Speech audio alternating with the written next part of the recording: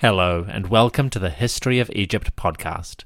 This is the full interview that I did with Dr. Campbell Price of Manchester University Museum. The first half of the discussion was released in episode 101b and concerned immortal figures like Amun-hotep, the son of Hapu. If you've already heard that first section and wish to skip ahead, you can find the second chapter beginning at 32 minutes into the podcast. Otherwise, sit back and enjoy a lovely discussion. My guest today is Dr. Campbell Price, the curator of the Egyptian collection at Manchester Museum and a researcher at Liverpool University. Dr. Price, thank you very much for joining me, and welcome to the History of Egypt podcast. Great. Thank you. Well, I can kick off if you like. For those who aren't familiar with your work, how would you introduce yourself at a cocktail party? Well, as I frequently do. So my role at Manchester Museum as the curator of Egypt and Sudan involves looking after the 18,000 objects from ancient Egypt and Sudan we have in the collection. Manchester Museum is the largest university museum in Britain. We have 4.5 million specimens. So Egyptology, archaeology and anthropology are numerically quite small compared to all the insects and animals we have. But the Egyptology collection is very significant because it was acquired mainly through archaeological excavation. So between the late 1880s and the early 1900s, the collection was mainly formed. That means it's of great scientific value. So my main role is to facilitate access to the collection for anyone from university researcher who's doing quite high-level academic research to families and school children who want to know a little more about ancient Egypt. So it's a very rewarding job. It's an incredible privilege to work with this incredible group of objects. Main focus of the job increasingly is about display, about community engagement, and about exhibitions. But in my role as a honorary research fellow at Liverpool University, that's where I did my PhD studies, my BA and MA before that, my role there is kind of to use that as an umbrella for research when I'd finished my PhD, and I keep the association now by attending and giving seminars and contributing a little bit of teaching when students from Liverpool, the Egyptology programs there, come to Manchester. Okay. And in the academic resume that I have access to, a lot of your work has focused on things like private worship, grave goods, votive offerings, particularly in sacred spaces. Yeah. Are you able to sort of introduce to my listeners exactly what you're talking about with those sort of concepts? What are we talking about when we say something like private worship in ancient Egyptian contexts? Sure. That's a nicely phrased question, Dominic. It was something I think that developed out of a general interest, and I think a lot of Egyptologists share this. What happens for people who are not, what is life like for people who are not kings or queens? And in my work, I mean, it began at Liverpool and kind of formalized in my PhD thesis, which I'm currently revisiting in order to publish it as a book. Oh, wonderful. But when we talk about private, that implies there is some alternative public form of religion. And so I think in general, still, if you read a general Egyptology book, you read about the state religion. That's what the king does in the big temples. Mm-hmm. And then you read about private religion as being in houses or being something that, quotation marks, ordinary people do. Mm. Of course, I think the reality is more nuanced than that.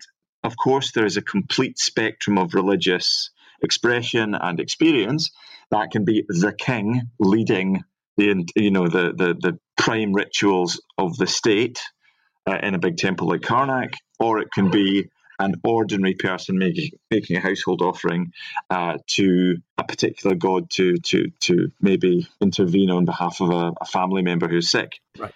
But in between these two poles, I think there's a real sliding scale, and it is not black or white. You're not doing just private ritual or just state ritual. The two categories borrow from each other.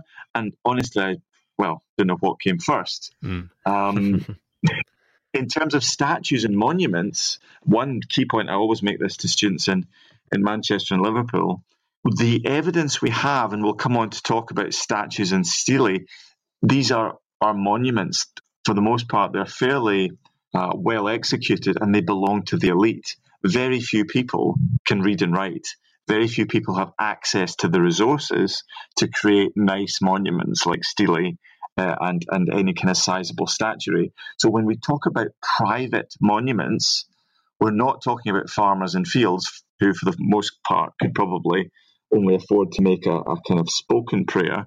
When we talk about private monuments, we're really talking about the wealthy, the elite monument commissioning few. To bring some more nuance, perhaps, to the question that I originally posed. Of course, it's easy to ask a question, say, what does non-royal or private worship mean in an ancient Egyptian context? But of course, we're talking about 3,000 plus years of cultural development. Mm. So at a specific focus level, currently I am looking at New Kingdom material, but obviously in future I will be reaching later periods. Sure. Now, a lot of your research has specialized particularly in the later areas, say post 1200 BC, broadly speaking. Mm-hmm. Do we see over time any degree of more common access to monument making, such as stelae? Do stelae become more numerous, or do the types of people who are making them become more lower ranked in any respect? Yeah, sure. I think what we see with time, so if you take the New Kingdom as a starting point, and there are, of course, interesting predecessors for these kind of developments before then, in the Middle Kingdom, even before that first intermediate period in Old Kingdom. But in the New Kingdom, an Egyptologist like Jan Assmann, German Egyptologist, written a lot about Egyptian religion, he would say people become more religious. They become more pious as the New Kingdom progresses. And I think a key point is that mid-18th dynasty, say around the reign of Amenhotep III into the reign of Akhenaten, and then after Akhenaten, you have the impression that people have a closer connection to a range of gods based on the monumental record. Is that because of the impact of the experience of the Amarna period, where Akhenaten completely shakes things up and revolutionizes, in a way, the attitude of the king and maybe the elite to the divine?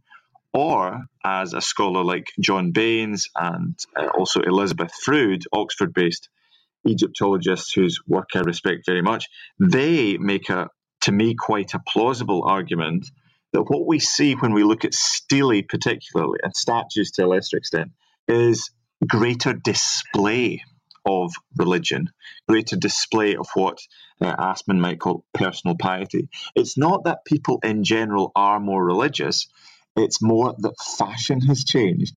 So before the mid-New Kingdom, the iconography of stele does not generally favour or does not generally show private individuals directly interacting with the gods. That's what the king does. The king is the only qualified person to interact with deities, at least as far as iconography shows, up until the Middle New Kingdom, and after that Amarna period especially, you get private individuals, those with access to the resources, as I say, access to texts, the right to display these things being shown in these contexts. Yes, I think that's probably a very key element that can be missed sometimes. I'm thinking particularly of an example for my listeners' benefit from the statue of a man named Amun-hotep, the son of Hapu, sure, who set up a large number of statues in a mortuary or religious context. They were found at Karnak. Mm-hmm. Whether they were originally set up there is another question. Yes, sure. On many of the statues, he specifically opens his texts with sayings such as, quote, "Given as a favor from the king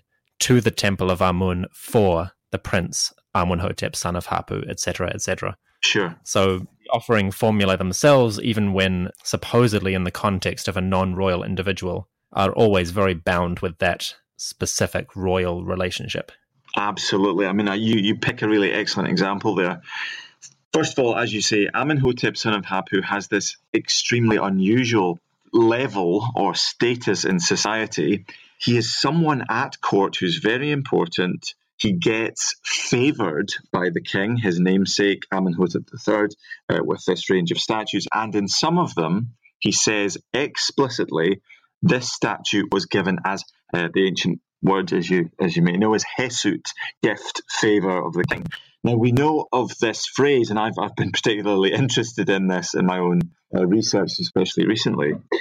We have this phrase from as early as the late Middle Kingdom. So people are, as you say, bound in with the prestige of the king giving you a statue, and it maybe points towards the actual logistical process. How do you get a statue set up in the temple? Well, the king has to give you permission. So being allowed into that space is a restricted privilege. And back to Amenhotep, son of Hapu, he follows on from another chap earlier in the 18th dynasty, very well-known guy called Senenmut, who's a chief courtier of Queen Hatshepsut. What Amenhotep, son of Hapu, does is almost deliberately quote this phrase given as a favour, as a hesut of the king. Very few people say this statue is explicitly given as a favour, a gift of the king. Out of the thousands of inscribed private statues we know of, maybe 60 in total, I've found, have this phrase explicitly saying that the statue was given as favour of the king. So I can only imagine, the reason they have this is to show off to other elites in the temple to say, so favoured was I, that I can tell you explicitly this statue, which tends to be, the phrase appears on statues made of hard stones like granite, quartzite, prestige statues, not necessarily limestone, which might be easier to get hold of, but granites, granodiorites, these hard stones that perhaps are under a royal monopoly for access to the quarry. But the point about Amenhotep, son of Hapu, and something I found so interesting, I agree with you, maybe wherever he sets them up originally is not where they're eventually found by archaeologists. We have this assumption that where things are found were their original location, very unlikely to be the case. For places like Karnak, which were constantly being renovated, reused, reconfigured, and Amenhotep, son of Hapu, I'm sure was partly involved in that. He addresses in his texts, "O you people of Karnak."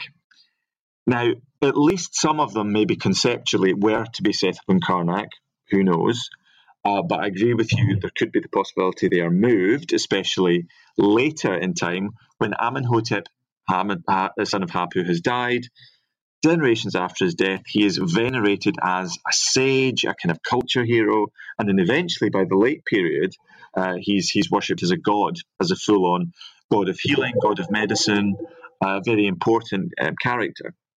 But when he addresses the people of Karnak, other Egyptologists have interpreted that as, anyone who happens to be passing any kind of passing yokel.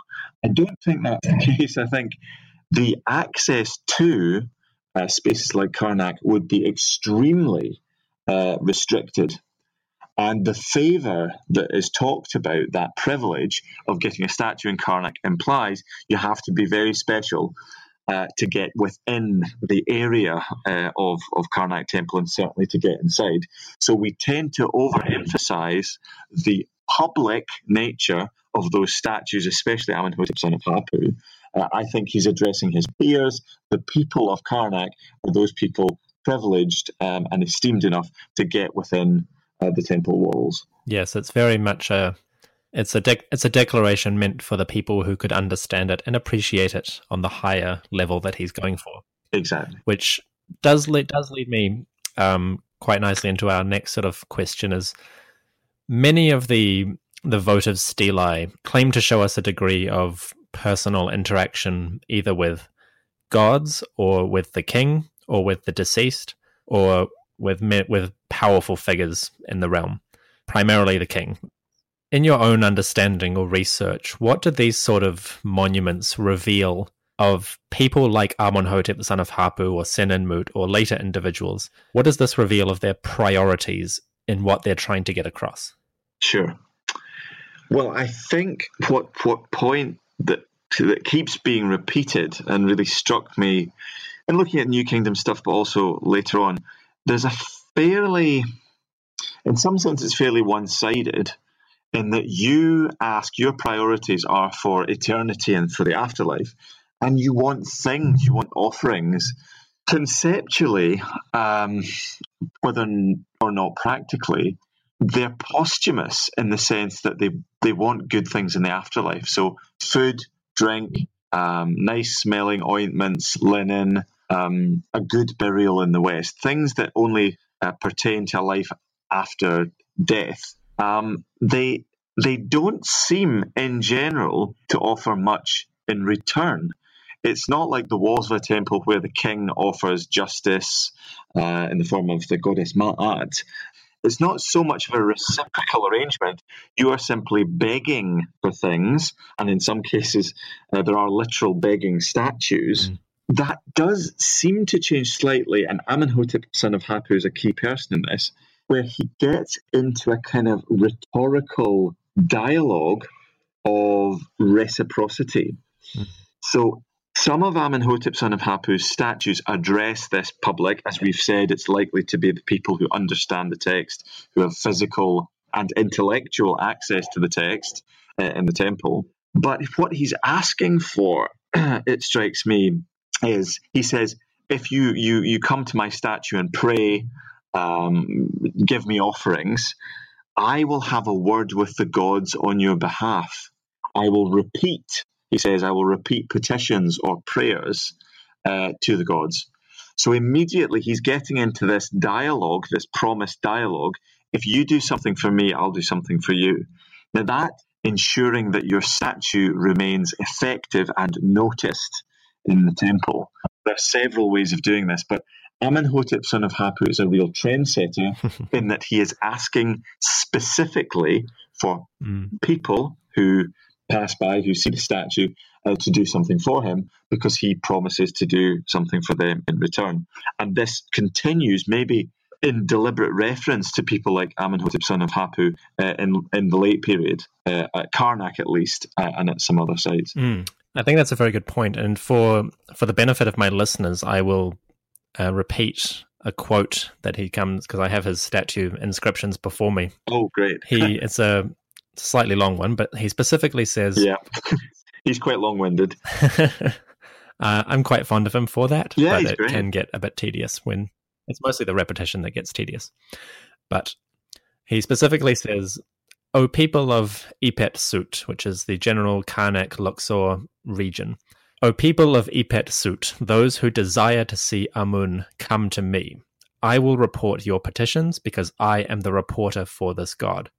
Then on another statue in the same environment, he says, Present libations to me with that which is in your hand, because I am the reporter whom the king has placed for hearing the words of supplication, and in order to present the affairs of the two banks, which, based on what we were saying earlier with the reception that the literate, educated audience has when they see this, he's essentially perpetuating his worldly authority in the afterlife as well. He's maintaining his privileged position as a courtier and as a wise counselor of the king, and he's making sure that that endures forever. So it all sounds very nice, and it sounds very generous on his behalf, but there's always that very strong element of self-service going on. Absolutely. I couldn't agree with you more. Presumably, because of his status after death, he was quite friendly with and quite close to Amenhotep III while he was alive. And some scholars have even implied that the location of those statues was intended, Amenhotep, son of Hapu's, were intended to be located close to colossal statues of the king he served, Amenhotep III. But you're absolutely right. He's using his authority in life to as a kind of a carrot, if you like, a stick and a carrot, to get people who are passing by to look on him as someone reliable, as someone who, and let's not underestimate, who you would pick out in a courtyard which was presumably fairly full of the statues of the elite. He would stand out. Why are you going to look at my statue and not someone else's? Well, if I promise this special service, you're likely to come to me and not to the other statues that don't make those promises. Also, the physical appearance of Amenhotep, son of Hapu's statues, several of them are scribal. That's one of the less usual forms of statues, I suspect, at Karnak. So it would stand out physically from the crowd. Building on what you were just saying, something occurred to me, and that's usually the sign of a good interview, is when it gives you some ideas. Good. If we imagine these statues, whether they're of Amenhotep, son of Hapu, or any elite individual who set them up in a temple or tomb courtyard, sure, a public space, the attraction that a statue like this pulls in terms of what it offers, such as being an intermediary for the gods, that would presumably have a wonderful snowball effect, in the sense that as a small group of people become aware of this statue, they begin to gravitate towards it, and they bring their offerings: bread, flowers, water, offerings, wine. Those offerings begin to pile up. Sure. And very quickly, within a few months, presuming it's not cleaned too regularly, you would have a statue that was very obviously the object of great veneration compared to those around it. Yes. And the immediate example that comes to my mind, or that might not be obvious, is the grave of Jim Morrison in Paris, the singer from The Doors.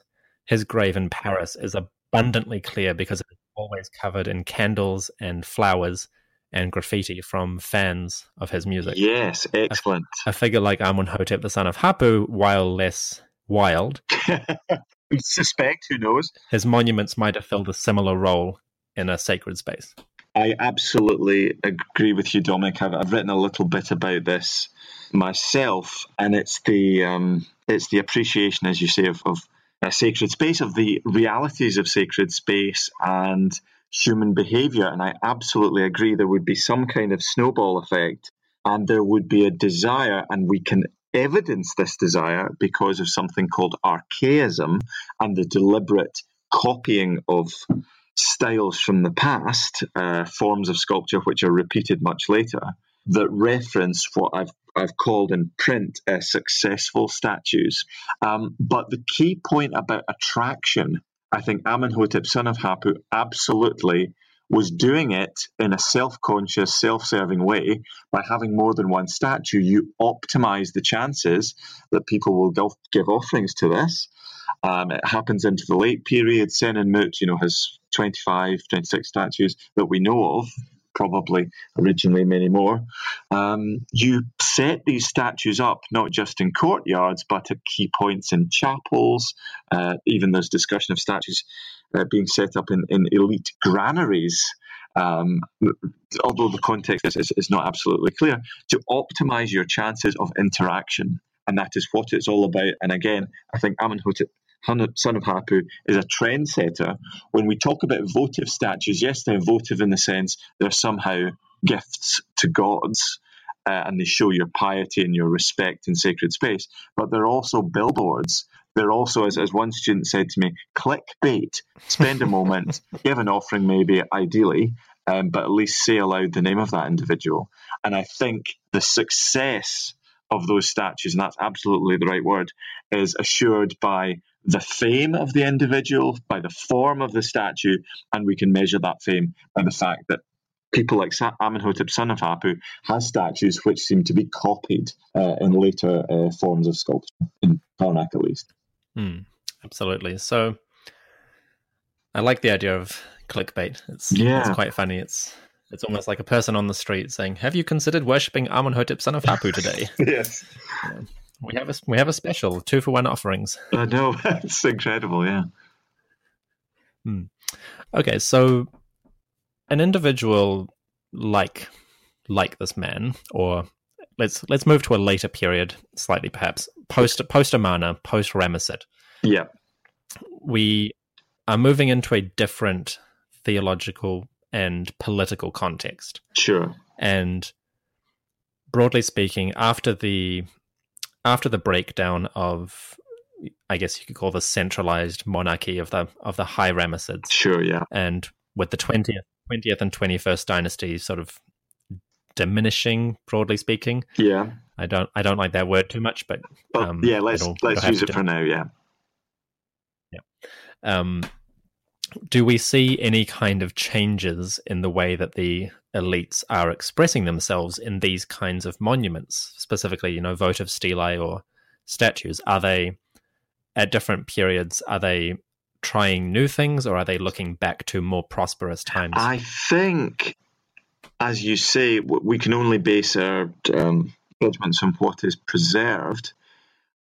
First and foremost, towards the end of the 20th dynasty into the 21st, there is a marked downturn in the preserved instance of sculpture. So to take Karnak as an example, and in particular the Karnak cachette, this incredible find of over 1,000 stone statues under the court of the eighth pylon at Karnak, that very central space excavated by the French Egyptologist Georges Legrand in the between 1903 and 1906. If you use that as an index of what kind of sculpture was produced, which has some drawbacks, but you can see, there's Middle Kingdom stuff, there's New Kingdom stuff, there's late period stuff, but there's a marked absence of anything really from Dynasty 21, royal or private. And I think that has a lot to do with the economic situation, although not entirely economic situation, but also the focus of interest at the time seems to, for the elite, go onto the coffin and the mummy itself. So the treatment of the body, the treatment of the coffin with these very dense scenes, theological scenes, excerpts from the Book of the Dead. What might once have decorated a tomb chapel, or for that matter, monuments like stelae, gets shrunk down and compressed onto the coffin. So as a result, you don't really get much in the way of private monuments for the elite in temples, as far as we can tell. It really focuses on the grave. With Dynasty 22, there seems to be a change, and then new stone sculpture reappears, and that seems to look back to the 18th dynasty. And in that sense, they seem to skip over the Ramesside period. In some sense, the glorious past for someone living, even in Dynasty 21, we know there's deliberate reference into the 18th dynasty from Dynasty 21, but certainly in Dynasty 22, the faces on some of the sculptures are, for all the world, like Thutmoside, kind of Hatshepsut, Thutmosis III faces. So I think there's archaism, and I guess there's always archaism. There's always looking to the past. That's why Egyptian art is so conservative, small c, throughout pharaonic times. But you do get it going into the third intermediate period with the deliberate selection of images, which presumably statues would still have been visible. Statues like Amenhotep, son of Hapuz, or other important people from the past would act as models. Whether there's a change in people's expectations of the afterlife at this point is difficult to say. As you've suggested, all we have are the elite expressions. We can kind of gauge the level of expression, but maybe not the level of the beliefs. We don't know for sure what people believed. Certainly. So, broadly speaking, as time went on, people continued to look back to the mid-18th dynasty as the sort of the touchstone for their public expressions of quote-unquote piety. I think so, yeah.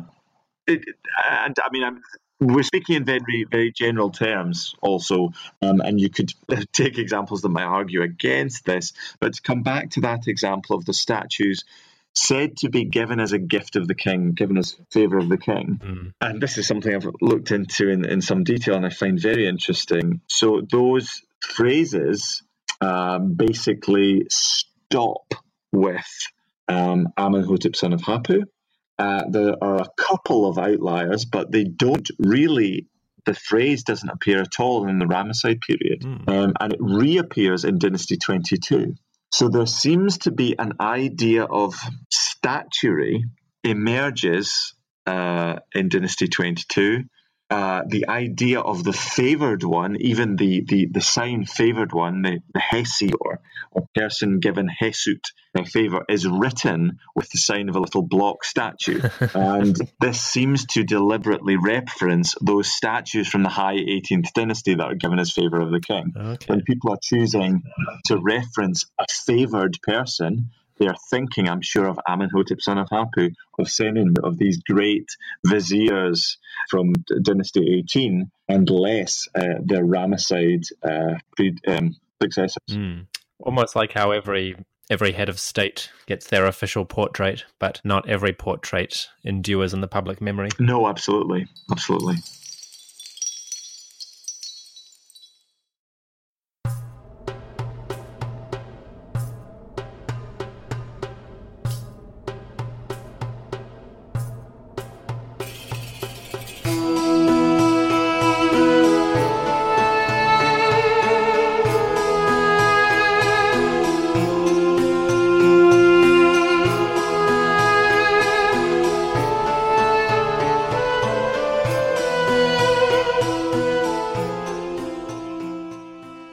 Moving on from this, Campbell has a new book recently out called The Pocket Museum, Ancient Egypt. It is a look or a study of objects both familiar and unfamiliar from all around the world, all reproduced in glorious colour and great detail. And it's an excellent introduction to ancient Egyptian material culture in a selection that the average member of the public probably hasn't seen before, because they're either squirreled away in 20 different museums and university collections, or simply because they're just not as famous as some more grandiose objects. So with the Pocket Museum collection, the objects specifically, how did you choose the objects that come into the book? What were your priorities? When the publisher approached me with this idea, I jumped at the chance because I've always wanted to do something like this, and it was a chance to use my knowledge, I guess, of these lesser-known collections or lesser-known objects to illustrate ancient Egyptian culture. Although it's true that this was a pre-existing series, so there are other books about ancient Rome and ancient Greece, and so I had to fit pre-established categories. So that was a little bit of a challenge. The categories were somewhat overlapping, as you'll appreciate if you know anything about ancient Egyptian culture. So there was the king and the state, religion and ritual, households and domestic things, and death and the afterlife. So a piece of jewellery from the tomb of Tutankhamun showing him interacting with the goddess fits all four of those categories. So it was kind of a difficult choice sometimes about how to group things.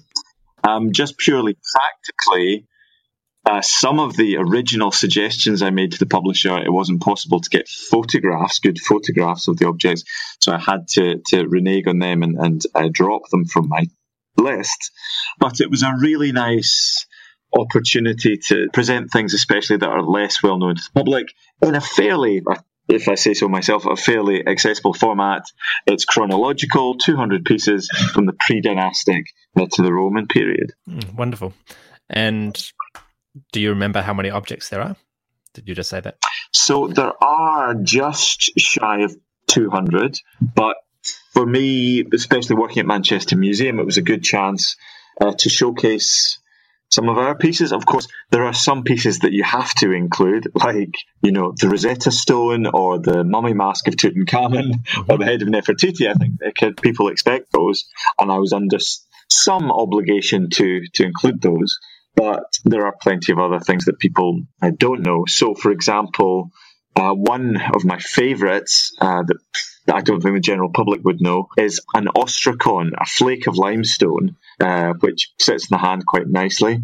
An ostracon in ancient Egypt, quite common, the site of Deir el-Medina, a very literate community, unusually literate community of tomb builders who worked on the royal tombs in the Valley of the Kings in the New Kingdom. They seem to have used what are essentially ancient Egyptian post-it notes.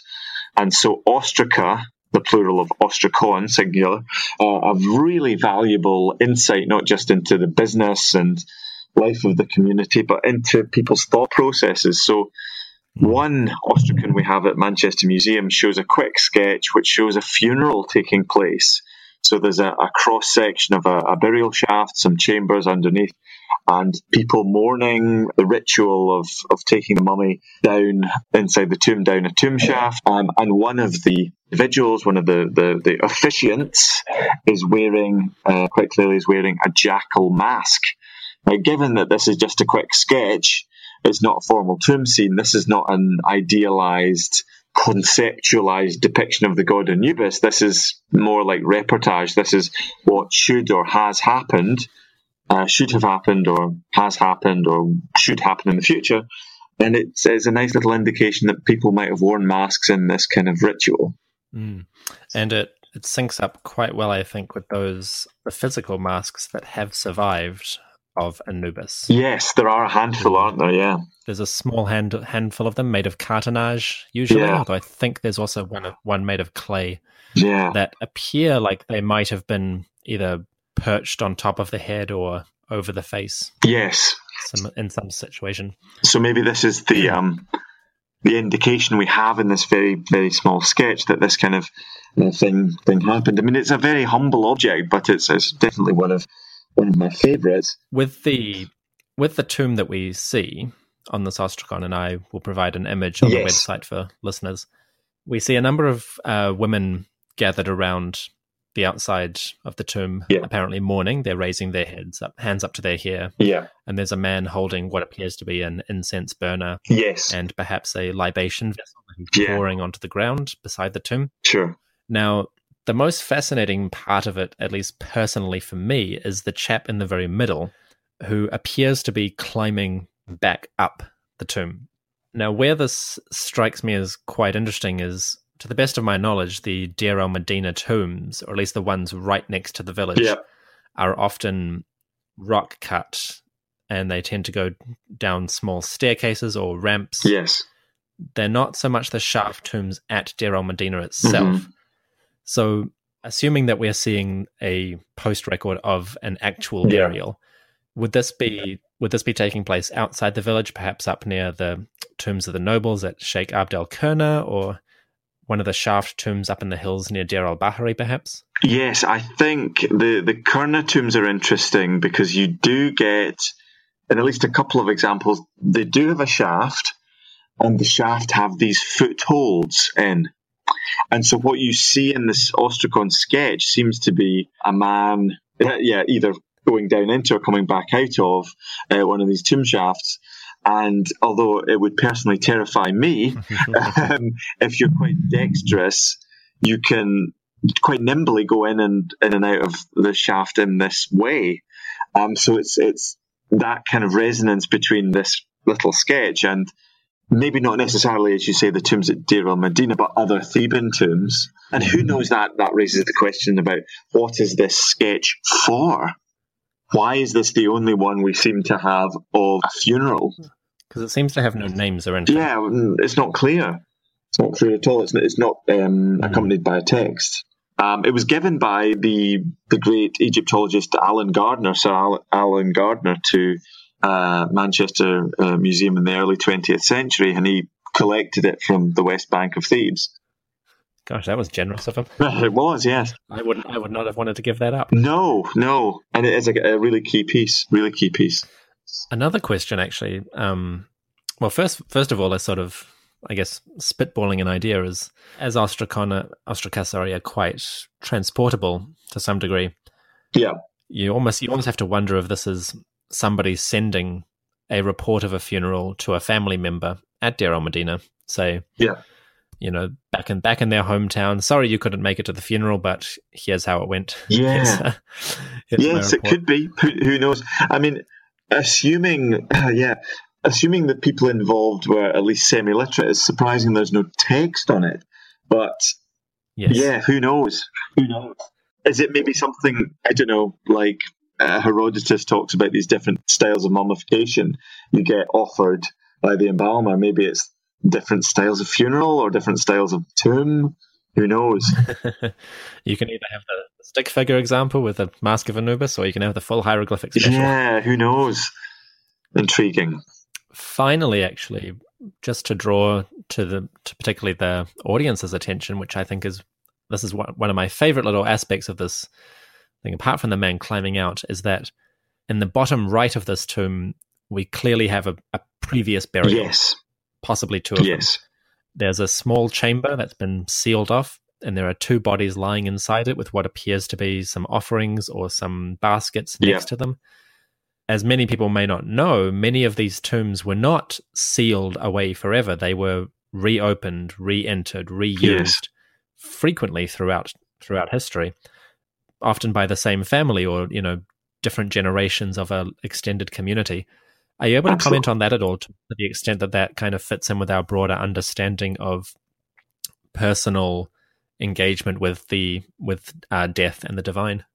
Yes, I think that's a very nice praise you gave of the issue. It's a kind of indication of the social reality of living somewhere like Deir el-Medina, where it's not simply that after a funeral you forget about that single individual. There are essentially family vaults that would necessitate reopening at fairly regular intervals the tomb in order to access the burial chamber.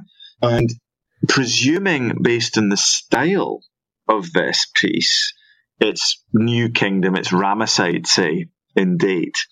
This is something that's happening then already, and we know it becomes an issue because there are, the tombs of, Senedjim at Deir el-Medina, when they were discovered, were packed out.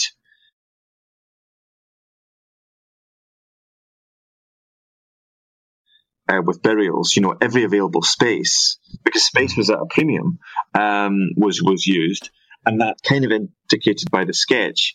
What really happens, and this leads on to my another favourite object in the Pocket Museum book that I included, it becomes what scholars like Kathleen Cooney have characterised as a real crisis, where there is some kind of economic downturn and access to wood becomes compromised, decent quality wood. And so what you have to turn to doing is turfing out grandpa, metaphorically speaking, figuratively speaking, and reusing coffins wholesale. And we've got texts that talk about, fairly benign texts that talk about inventories of tombs at Deir el-Medina, basically just checking what is in position in some tombs. Others that talk about the cost of a coffin and it being quite expensive, and you might have to supplement the cost with a bit of, footboard from a bed or, some other piece of furniture. So there's a cost attached. But by the 21st dynasty, the widespread reuse of coffins is a real feature of the funerary industry for the elite. Again, let's not imagine this is every farmer in the field. It's not. They're probably quite happy with a simple shallow burial on the edge of the desert with a few pots and a few beads. But for the elite, the consumers, it's a consumer economy. You want to show off at the funeral, so you have to recommission old pieces. So one of the other rather poignant examples I chose was an example of a coffin of a child. It's been reused. There's a Prince Amenemhat, who is he himself hasn't used it, the dead don't bury themselves, but someone has chosen to use an older, based on the style, Ramesside coffin for the burial of a very, very young child, maybe 3-4-year-old child. So even within the coffin, there's archive photos that went along with this, discovered by the Metropolitan Museum of Art mission at Western Thebes. It's ended up in the Metropolitan Museum of Art. The name on the coffin has been rubbed out, and then a new name has been kind of sketched in. But it just shows that even the son of the king is using these kinds of ploys. Even the royal family have to use coffins again. What strikes me as most bizarre about that particular burial is that it's a 3-year-old child in what seems to be an adult's coffin. Yes, it's a larger coffin, but not massive. I wouldn't say it's 104 centimeters. I mean, the scale of it, I think the scale is included in the book, which is a nice feature of the Pocket Museum series. They show often when you see a picture of something, you don't appreciate quite how big it is, but they have a silhouette either of a hand or a standing person, and that allows you to kind of access the scale of the object. So it's not like the Mona Lisa is a surprise because it's only the size of a postage stamp. But yeah, so the length is 1 meter. So it's the child inside is small, but originally the coffin was made presumably for someone quite young as well. Okay. Do you, out of curiosity, do you know if the coffin was sort of lined with packing to give him some stability in there? No, and that's something that's not uncommon. We have a couple of examples of this in Manchester Museum, where it seems the coffin, even the original intended coffin, was kind of off the peg, and they don't fit. There's not a good fit, so the body, even of an adult, is quite small inside, and it rattles around. And there might be a little bit of extra linen, but it's not packed out, as you might say. Oh, I have to feel sorry for them. I don't know if you've ever slept on a camp bed that's slightly too small, but it's a hard night. Yeah. That doesn't seem to have been a concern for a lot of people, at least in the third intermediate period, when the mummies in the Manchester Museum date from. It seems to have been quite standard. So uncomfortable for eternity. C'est la vie. C'est l'amour. Yes. Now, off topic slightly, I'm just curious to have your input on it. Many of, as you mentioned, the third intermediate period, Dynasty 21, 22, coffins are being reused and relabeled. Yes. To what extent do you think that actually is a very serious problem with the pharaonic coffins that we have from the caches? Because speaking privately with Aidan Dodson, I've gained a greater appreciation for many of the sort of the often undiscussed questions behind these particular burials. Yeah. In your understanding of the sort of practice, how likely do you think it is that we have quite a few, that we may have royal mummies that actually are not royal at all, but are mislabeled coffins or mismatched perhaps? Yeah. Well, I mean, Aidan Dodson knows this very well because he knows the material extremely well. But the issue with those royal mummy cachettes is that the interpretation is based on perhaps the result of quite confused labeling in the 21st dynasty. So maybe they don't know. So it's kind of musical chairs or musical coffins. We would all love to believe that incredible mummy is Ramesses II and that wonderfully well-preserved mummy is Seti I. And there are other bits of circumstantial evidence, I guess, to suggest that. But as Aidan Dodson knows himself, the confusion at the time cannot easily be solved by something like DNA testing, because DNA testing, and we've done it in Manchester Museum, is highly unreliable. And I think we put too much stock, hold too much hope for the cast iron guarantee these tests might give us. So there may be misattributions simply based on the coffins. And it raises the interesting point about why certain people got certain coffins. So Ramesses, what we think is Ramesses the Great, Ramesses II, is in a very nice coffin. Was it his originally? Was it Horemheb's? There's maybe some good arguments that it belonged originally to Horemheb. And maybe less important kings are given less nice coffins. Who knows? Who knows?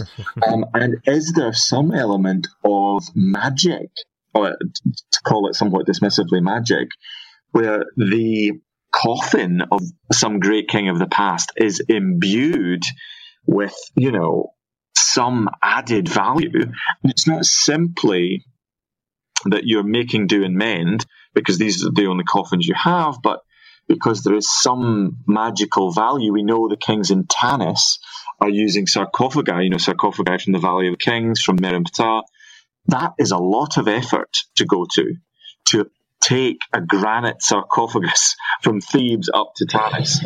Is it simply reuse, or is it wanting to be associated with great kings from the past, or some magical value, added value to the materiality of the sarcophagus or the coffin? Who knows? It is a very complicated picture. Yes, it's a very confused scenario as far as I can tell. Even the most, I think, optimistic reading of the reburial process, you would have a very hard time saying that they knew exactly who they were burying and they were confident of that. Yes, exactly. Especially, I would think, with the rash of tomb robberies that were being just a few decades before, the amount of confusion in some of those tombs. Like, you look at Horemheb's tomb, even now it's a mess. Yes. It's an absolute mess. Yes. And I can only imagine it was much worse back then. It boggles the mind how we can be confident of many. Yeah, the question maybe you're alluding to, of the existence maybe of another cache that simply was so badly damaged that we're missing things exactly like Horemheb, simply because the mummies were bashed up in an attempt to get hold of goodies that may not even have been there. So, yeah, quite tragic case. Maybe it's a dangerous fantasy. I've always hoped that Horemheb would come to light. Yeah, at some point. Yeah, if you're fond of it. But c'est la vie. Now we'll get back on track and move on to the next section. Okay, so we've covered the coffin and the ostracon. Yep. So let's talk about the Ricca pectoral.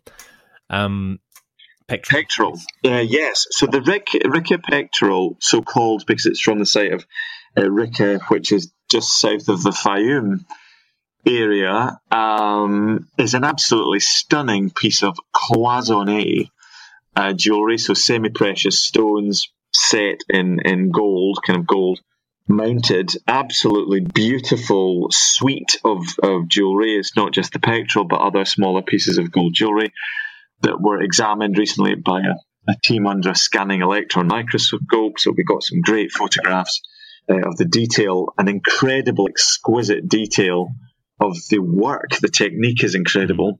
The pectoral, the Ricca pectoral itself, is interesting because of its find context. It was discovered in situ, lying on a mummified body by a guy called Reginald Engelbach, early 20th century. And he describes clearing out a burial chamber at the bottom of a shaft. The ceiling had caved in, but he moved the blocks and discovered another body with the mummy, with an outstretched arm clutching the jewellery. And so here was an incredible case of a tomb robber, presumably killed in the act of robbing this jewellery, and then the ceiling caved in. So a better example of the mummy's curse in action I cannot think of. That is wonderful. It's very dramatic. And a predecessor at Manchester Museum described in the 1980s the museum was burgled, and someone smashed a display case in order to steal the Ricca pectoral and managed to sever an artery on the broken glass. So the curse of the pectoral strikes again. They didn't manage to to make away with it.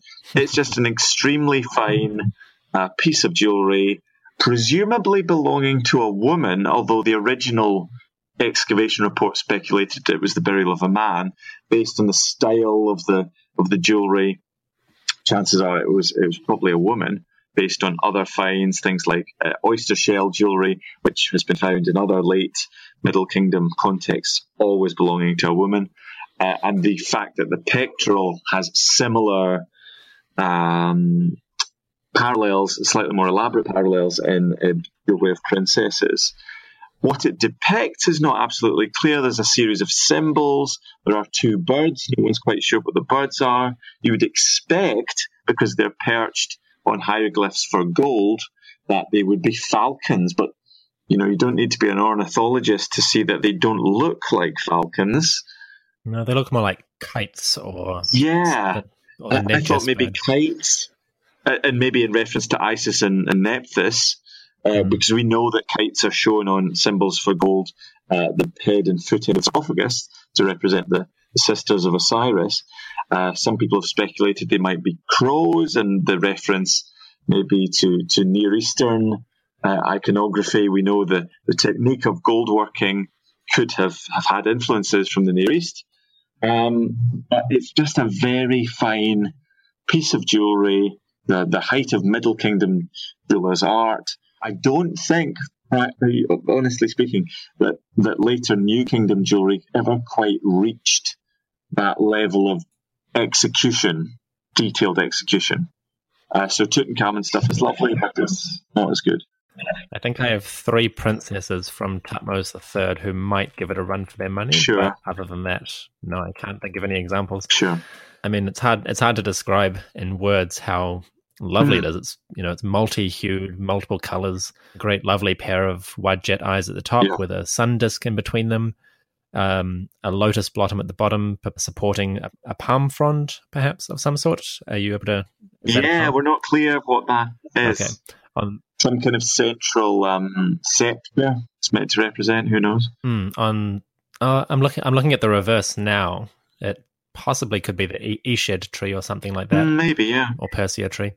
Multiple colors: blues, greens, bright oranges, and lovely detailing. It all just comes together very, very nicely. Whoever commissioned this had a really lovely idea of what they wanted. Yes, absolutely. It really implies that it's a royal gift again. And we have the name of King Senwosret II and King Senwosret III feature on other pieces of jewellery from the collection. So it's mid to late 12th dynasty. A very nice high point of the jeweller's art. Now, so this would be worn around the neck, presumably? Yes, I mean, that was presumably how it was found based on the excavation report. And we know of other examples of pectorals of that type found in situ and depicted in 2 and 3 dimensions. I've worn it myself when I just wanted to try it.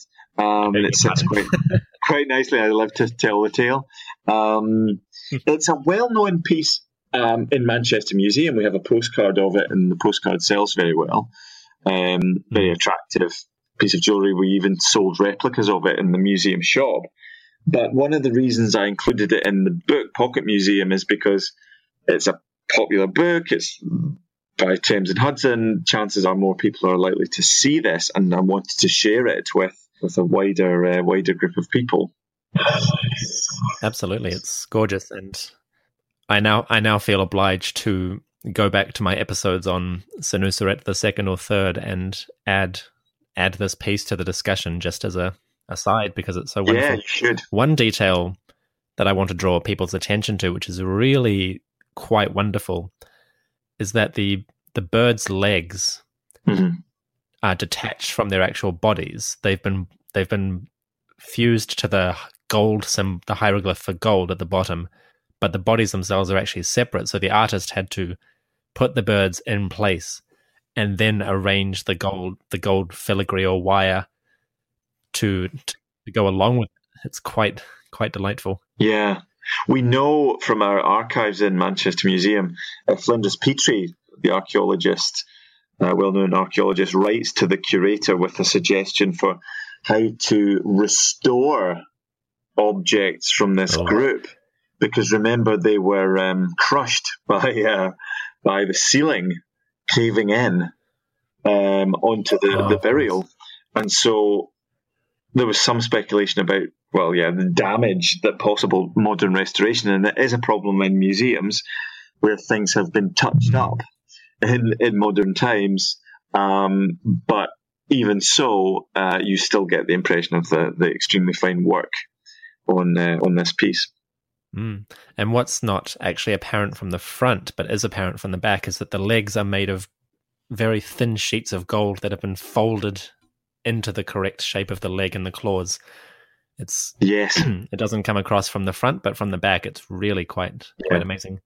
Oh, what a lovely piece! Thank you for introducing it to me and sharing it.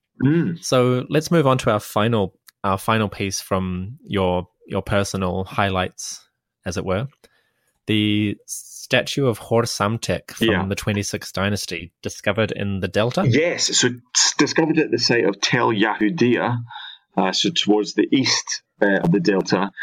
This is a personal favourite of mine, of course, because I love late period private statues, and that's what I did my PhD thesis on. And so this is the only late period private statue in Manchester Museum, and I recently published an article about it, discussing it in a festschrift for Anthony Leahy, a very respected scholar of first millennium BC Egypt.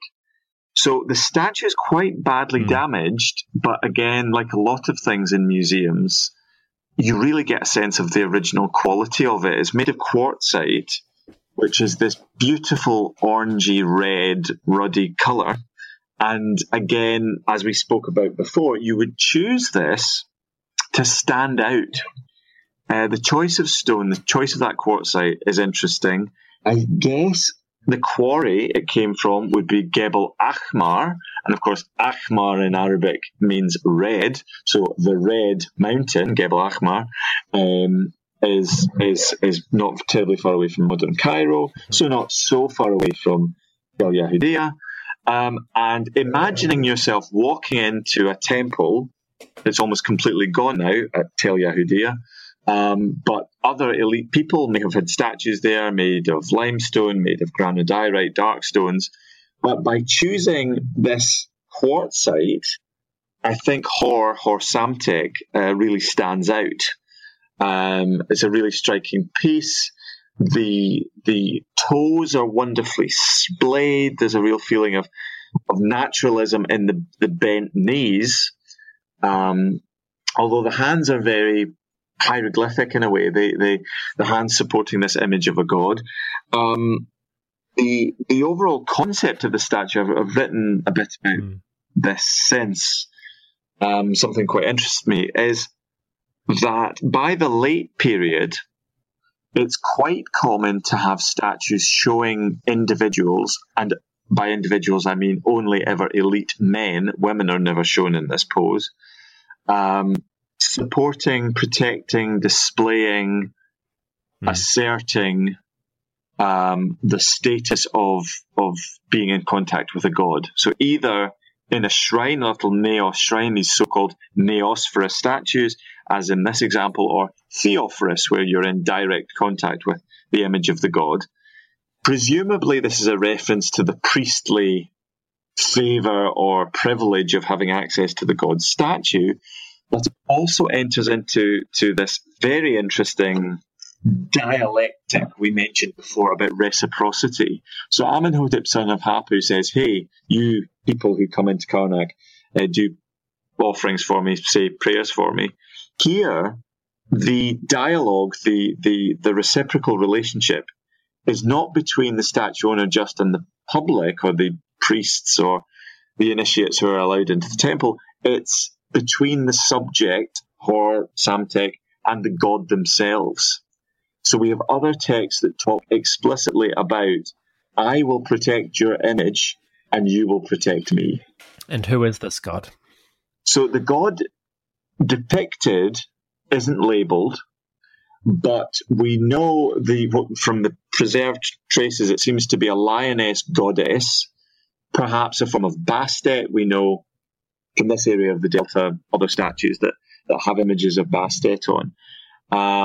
The text isn't fully preserved, so maybe there was a prayer to the Bastet.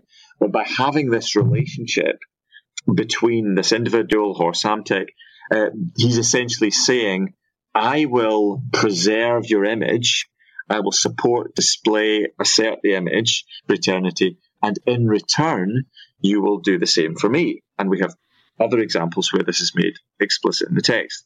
And it may be something as simple as other statues that don't include images of gods in their form are maybe more susceptible to deliberate damage. And we know deliberate damage was extremely common. There are curses against it. If you look at most museum collections, you see deliberate damage or reworking or usurpation of statues. Here, it's almost as if the statue's owner is cowering behind the protective image of the god and using it as a talisman to ward off the potential chisel of someone intent on damaging or reusing the statue. Basically saying, don't hit me, I've got an image of the god in front of me. Something bad will happen to you if you damage the image of a god rather than simply a private person. We all know that. We all know that one friend who hides behind the other friends when they get into a fight. Yes, exactly. So this seems to be the case. I mean, the chap in question is high status. He is essentially the admiral of the fleet, admiral of the Mediterranean fleet in the 26th dynasty, when we know the Egyptian royal family were engaging mercenaries, especially Greek mercenaries, to fight in the Egyptian army and navy. One of Hor's titles is overseer of the royal fighting ships in the Great Green. The Great Green must be the Mediterranean. But he also talks about being in charge of a group called the Hasut, the kind of the foreign lands, and some people speculated that he may have been the governor of Cyprus, but I suspect actually that the term now has been translated in different contexts as mercenaries. And we know mercenaries, as I say, especially Greek mercenaries, were housed in the region of the Eastern Delta near Tel Yehudia, but it seems that this chap was in charge of the mercenaries and deployed them in some function in the navy. Fascinating. So we may have, by speaking, a small glimpse of a very different political and military world than that of the classic pharaohs whom everyone knows. Absolutely, yes. But arguably, in many ways, one that's a lot more interesting in its own way. Yes, at this time when Egypt is much more in an international world, that's what I call that chapter of the Pocket Museum, Egypt in an international world. Although I resisted including this wonderful statue in the book, it's one of my favourites in the Manchester Museum collection. Was that solely because of the damage, or for any specific reason? It was partly to do with the damage. Yes, you're right. I chose kind of atypically well preserved things ultimately for the book, but also I was told by the editor of the book, the kind of overall editor, that I had chosen too many statues. But cut down on statues. Personal preference. Everyone's got their criticisms. Yes, indeed. So now, Campbell, in this final section, I'd like to ask you what I ask everyone who I'm currently interviewing as part of this great series of interviews I'm doing with Egyptologists. What actually drew you to the field? Because in my experience, everyone has their own unique little story with their own quirks as to what drew them to ancient Egypt specifically. So when and how did you first discover ancient Egypt? My earliest memory, maybe aged about 5 years old, was being taken to a museum in my native Glasgow, in the west of Scotland. Very impressive civic museum, the Kelvin Grove Art Gallery and Museum, by my grandparents and my parents. And I was immediately struck by the smell. The museum had a very distinctive smell, which I thought was the smell of antiquity and of mummies, but probably was actually floor polish. But it was really striking. Around the same time, this is the bit I attempt to edit out for impressionable students, but around the same time there was a cartoon on British television called Thundercats. I don't know if you had it in New Zealand, but I'm familiar with it. Thundercats involved these cats, kind of superheroes, and the baddie, Mumra, drew on all these pharaonic tropes. So he lived in an onyx pyramid, he was mummified, he was generally pretty scary, and I absolutely loved him. And I had a little Mumra toy that I would take with me to the museum. And I remember my parents saying, or my grandparents saying, "Oh, there's a mummy in the museum, an Egyptian mummy, and this is kind of what Mumra is based on." And I remember being disappointed that the mummy on display was not like Mumra. It wasn't bandaged in kind of pristine white bandages. It was kind of looked quite dirty and disheveled, but was still fascinating. And that kicked off a very deep-seated interest in ancient Egypt. I began reading a lot of books, kind of children's books about Egyptology. I remember an aunt, my great aunt, gave me, when I was a little bit older, so maybe 8 or 9, Howard Carter's book, The Tomb of Tutankhamun, which was quite advanced for even a 9-year-old to read, but I pored over every page and I was absolutely hooked. I think that really confirmed my interest in Egyptology. It wasn't until then I got to secondary school that I did anything about this, because neither of my parents had been to university, but we in school did a work experience placement, and while other people, went to fire stations and bakeries and other interesting places, I wanted to go to a museum. And I went back to the museum, or the same museum association that first drew me to the mummy in the case. And that was where the curator says you have to go to university, you have to get a degree, and Liverpool University is the best place. And so growing up in Scotland, certainly around the time when tuition fees were going to be free in Scotland and not in England, it was a big choice to go to England. But I went to Liverpool, and that was where I was based. That was how I trained to be an Egyptologist. That's quite an excellent way to discover ancient Egypt. Yeah, I'm vaguely familiar with Thundercats from growing up, but I had no idea that their villain was specifically ancient Egyptian inspired. A mummy. Yeah. What really convinced you that Egyptology and academic Egyptology specifically, rather than non-professional, what convinced you that that was the lifestyle you wanted to get into? Because it's often said by any mentor worth their salt that you should only pursue a field like this if you positively can't see yourself doing anything else. Yes. So what convinced you that this was the life you wanted to pursue? I think, if I'm being completely honest, from that first encounter with the mummy in the museum in Glasgow in Kelvin Grove, from being very young, before I even had a concept of what a university or kind of a job really would involve, I was going towards an academic job in Egyptology. I remember quite clearly having the idea of wanting to be a teacher.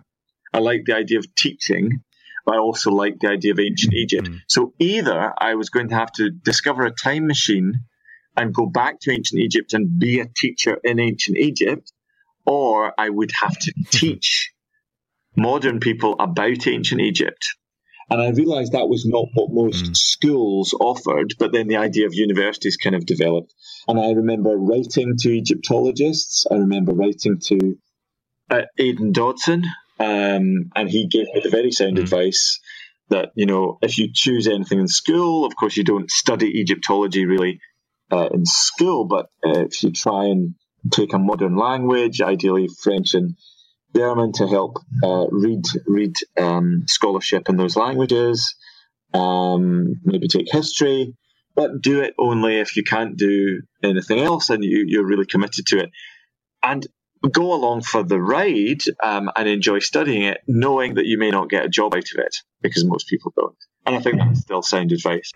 But it was really the secondary school experience of the work experience, placement, and settling down to, I was most comfortable and most interested, and I rapaciously devoured any Egyptological books I could get my hands on. My parents would buy me books from a book club, but I really knew that this was it. This was what I wanted to do.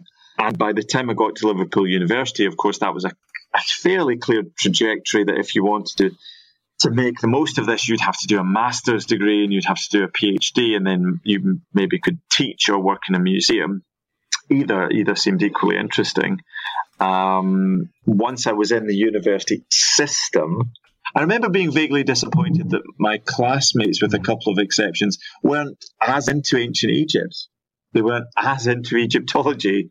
I was amazed that they hadn't all devoured every book they could get their hands on. But then once you settle on something really you enjoy, usually that translates into to some kind of academic success. I would say I did quite well at university. I got some funding to do a PhD. So that once I got the funding, and that was the key moment, some kind of government research funding, that made me think, okay, other people think I'm fairly good at this. I could be paid to do it. And it was just by chance when I finished my PhD and had been working in the Liverpool University Garstang Museum, very good Egyptology collection, which was another piece of advice from Aidan Dodson. Go somewhere that has a good museum so you can get hands-on, and it's not just in the abstract you're studying. Obviously, if you can get some experience in Egypt, that's good. But having had the experience in Liverpool, and especially, I often get asked, how do you get a job in Egyptology? Well, it wasn't being a great Egyptologist that got me a job in Manchester Museum. It was about having done outreach and having done sessions with disadvantaged primary school children, where they would come into a university setting, they'd learn about something, be it French or Spanish or medicine or biology or Egyptology.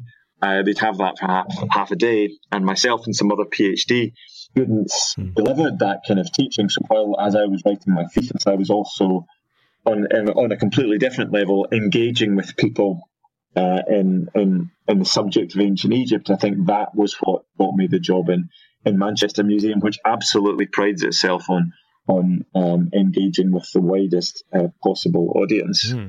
That's lovely. That's great. What a nice idea to have those sort of outreach programs specifically. That's great. Looking towards the sort of future, you're currently working on turning your PhD into a monograph. And what avenues of research do you sort of have tucked away in the back of your notebook or your mind, thinking that you might like to pursue at some point in the future? That's a great question. I'm not so precious that I want to keep my research ideas a secret. I mean, the thing that really, really interested me, and it fits my kind of museum career, is the ancient Egyptians' own idea of their own history and their own perception of objects like statues. So statues elicit very interesting responses in modern museums, and they're very interesting to observe. So my first priority is to rework my PhD, which is based on material from the Karnak Cachet, about 500 statues, not all of them as interesting as others, but many of which have interesting texts on them. So those texts concern interaction, so how the statue was made, when it was set up, was the person living or dead, who set it up, who dedicated it, and what expected interactions did the statue have. So current research and recently in press work, recent publications have concerned this question of interactions with statues, late period statues. There was the incidence, of course, of the statue of Senenmut. I previously hadn't been so interested in New Kingdom statuary, but I think maybe this is going towards a separate monograph about ancient Egyptian statues in society. So I've gathered quite a lot of material for that.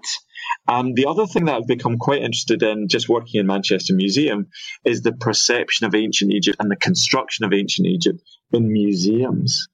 So we have an incredible archive at Manchester Museum, an incredibly rich collection, very little of which is really known or published. So I think I would in future like to do more with the Manchester collection and about how it's been interpreted in the past. And a number of colleagues, some of whom actually who have worked at Manchester Museum itself, have written very wonderfully about this. In particular, Christina Riggs and Karen Excel, predecessors as curators at the museum. I'd like to contribute to that discussion. And then I would like to return perhaps in future to my fieldwork in Egypt. I was based at the site of Saqqara with a wonderful Scottish mission, the only Scottish mission working in Egypt under the aegis of the Glasgow Museums latterly, but previously the National Museum Scotland. And that was directed between 1990 and 2010 by the late, great Ian Matheson, retired civil engineer who turned his hand to Egyptian archaeology and who was really the number one inspiration to me. I only worked with Ian for the last 5 years of the project, but in that time, he really inspired me about Scottish people in Egypt, Scottish people making a contribution to Egyptology and thinking outside the box, especially with regard to sacred landscapes like the very rich one at Saqqara. So we produced a lot of very interesting data. A lot of it is still being considered. So ultimately, I would like to spend, I think, more time again in Egypt. I used to spend more time as a student, but then ironically, when I got a job in Egyptology, itself, a paid job, that meant that I was spending less time in Egypt. It's a curse, isn't it? Yeah, it's strange. People expect that I'm spending half the year out there, but of course, when you have a full-time job somewhere else, you have to do the full-time job. And at the moment, that's not a priority. It may become a priority for Manchester Museum to engage more with Egypt. I hope it does.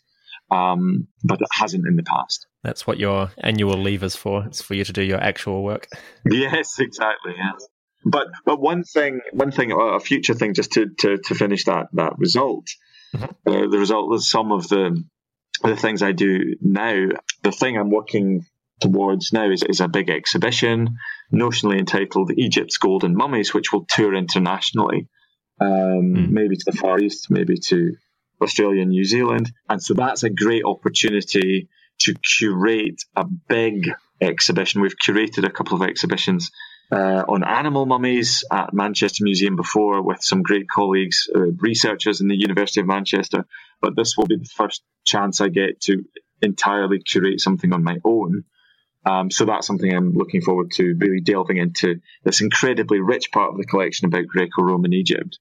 Wonderful. Can you give us any sort of brief idea of what this is going to include or might include? At the moment, of course, there's lots of ifs and buts, but it looks like it would include over 100 objects and 8 of our mummies, all from the Greco-Roman period. The so-called golden mummies, our collection is very strong because Flinders Petrie excavated particularly at the site of Hawara in the Fayum, and the best collection pretty much, not just of gilded, masked mummies, but also painted portraits. We have 8 or 9 painted Fayum portraits, these incredible, striking panel portraits that were used to cover the faces of mummies. One of the best collections in Europe is in Manchester Museum. And so in the future, in the next couple of years, we're closing for an extension, partially closing. So we would like to take the kind of high points of the Egyptology collection out of the museum for the public to see. When are you planning to close? We're closing on the 1st of October. That's the current plan. The 1st of October 2018 will close. And we will be closed. The Egypt galleries will be closed for 2.5 years. So if any of your listeners are planning to visit Manchester, try and get there before the 1st of October. Otherwise, I do a lot on social media. Maybe we'll work on a catalogue, who knows. But you won't be able to see the permanent Egypt galleries before 2021, with the plan that we'll have a major exhibition in 2022, no surprise, That's the centenary, of course, of Tutankhamun's tomb being discovered, where I guess a lot of people, especially in the UK, will be doing things about Egypt. That's a shame, because I'm hoping to return to the UK next January. I'm running a tour to Egypt in January, and then hoping to come over for a few weeks to visit family in the UK. And of course, I would have thought of coming up to the museum, but if you're going to be closed, then oh well. Well, yeah, that's a shame. There's plenty more to see around, and if you drop by, we could look at things in storage, I'm sure. Oh, that would be lovely. I also do have friends and family in Liverpool, actually, so I will almost certainly come up to that region. Great. Oh, great. I will be in touch with you for certain. Please do, Dominic, yeah. So let's wrap this up with one last question, which I had under the Manchester Museum topic, but you mentioned earlier that among the quite fortuitous discoveries in the sort of storage vaults of Manchester Museum was a new or a previously unrecognized statue of Senenmut. Yeah. That sort of story of objects reappearing or being discovered in museum archives is not uncommon in academia, whether it's Egyptology or any particular science, which of course begs the question just how much incredibly valuable material has already been discovered but is still sitting in a museum vault, having not quite been recognized for what it actually is. Yeah. If you had to guess, how many objects of much valuable information do you think remains undiscovered in museum collections or even in private collections? Well, I mean, that's been a great advantage of working in a museum, as rich as Manchester Museum's holdings of Egyptology are. It also gives you access both to other public collections, and by that I mean going around visiting colleagues, talking about displays, but also seeing what's in storage at other museums. And then it does begin to be an introduction to private collections. And I would say, based on my own experience just at Manchester, when it dawned on me that there was a statue of Senenmut in our basement, in the storeroom, I mean, it was one of the most exciting moments of my professional career, I don't mind telling you. And there have been some other things recently, what I would say are significant Egyptological discoveries, which need to be written up for kind of academic journals. I mean, in my time, so I've been at Manchester Museum 7 years, and I'd say, there have been half a dozen things that I think are quite noteworthy, that I've tried to share on blogs and in more formal written publications.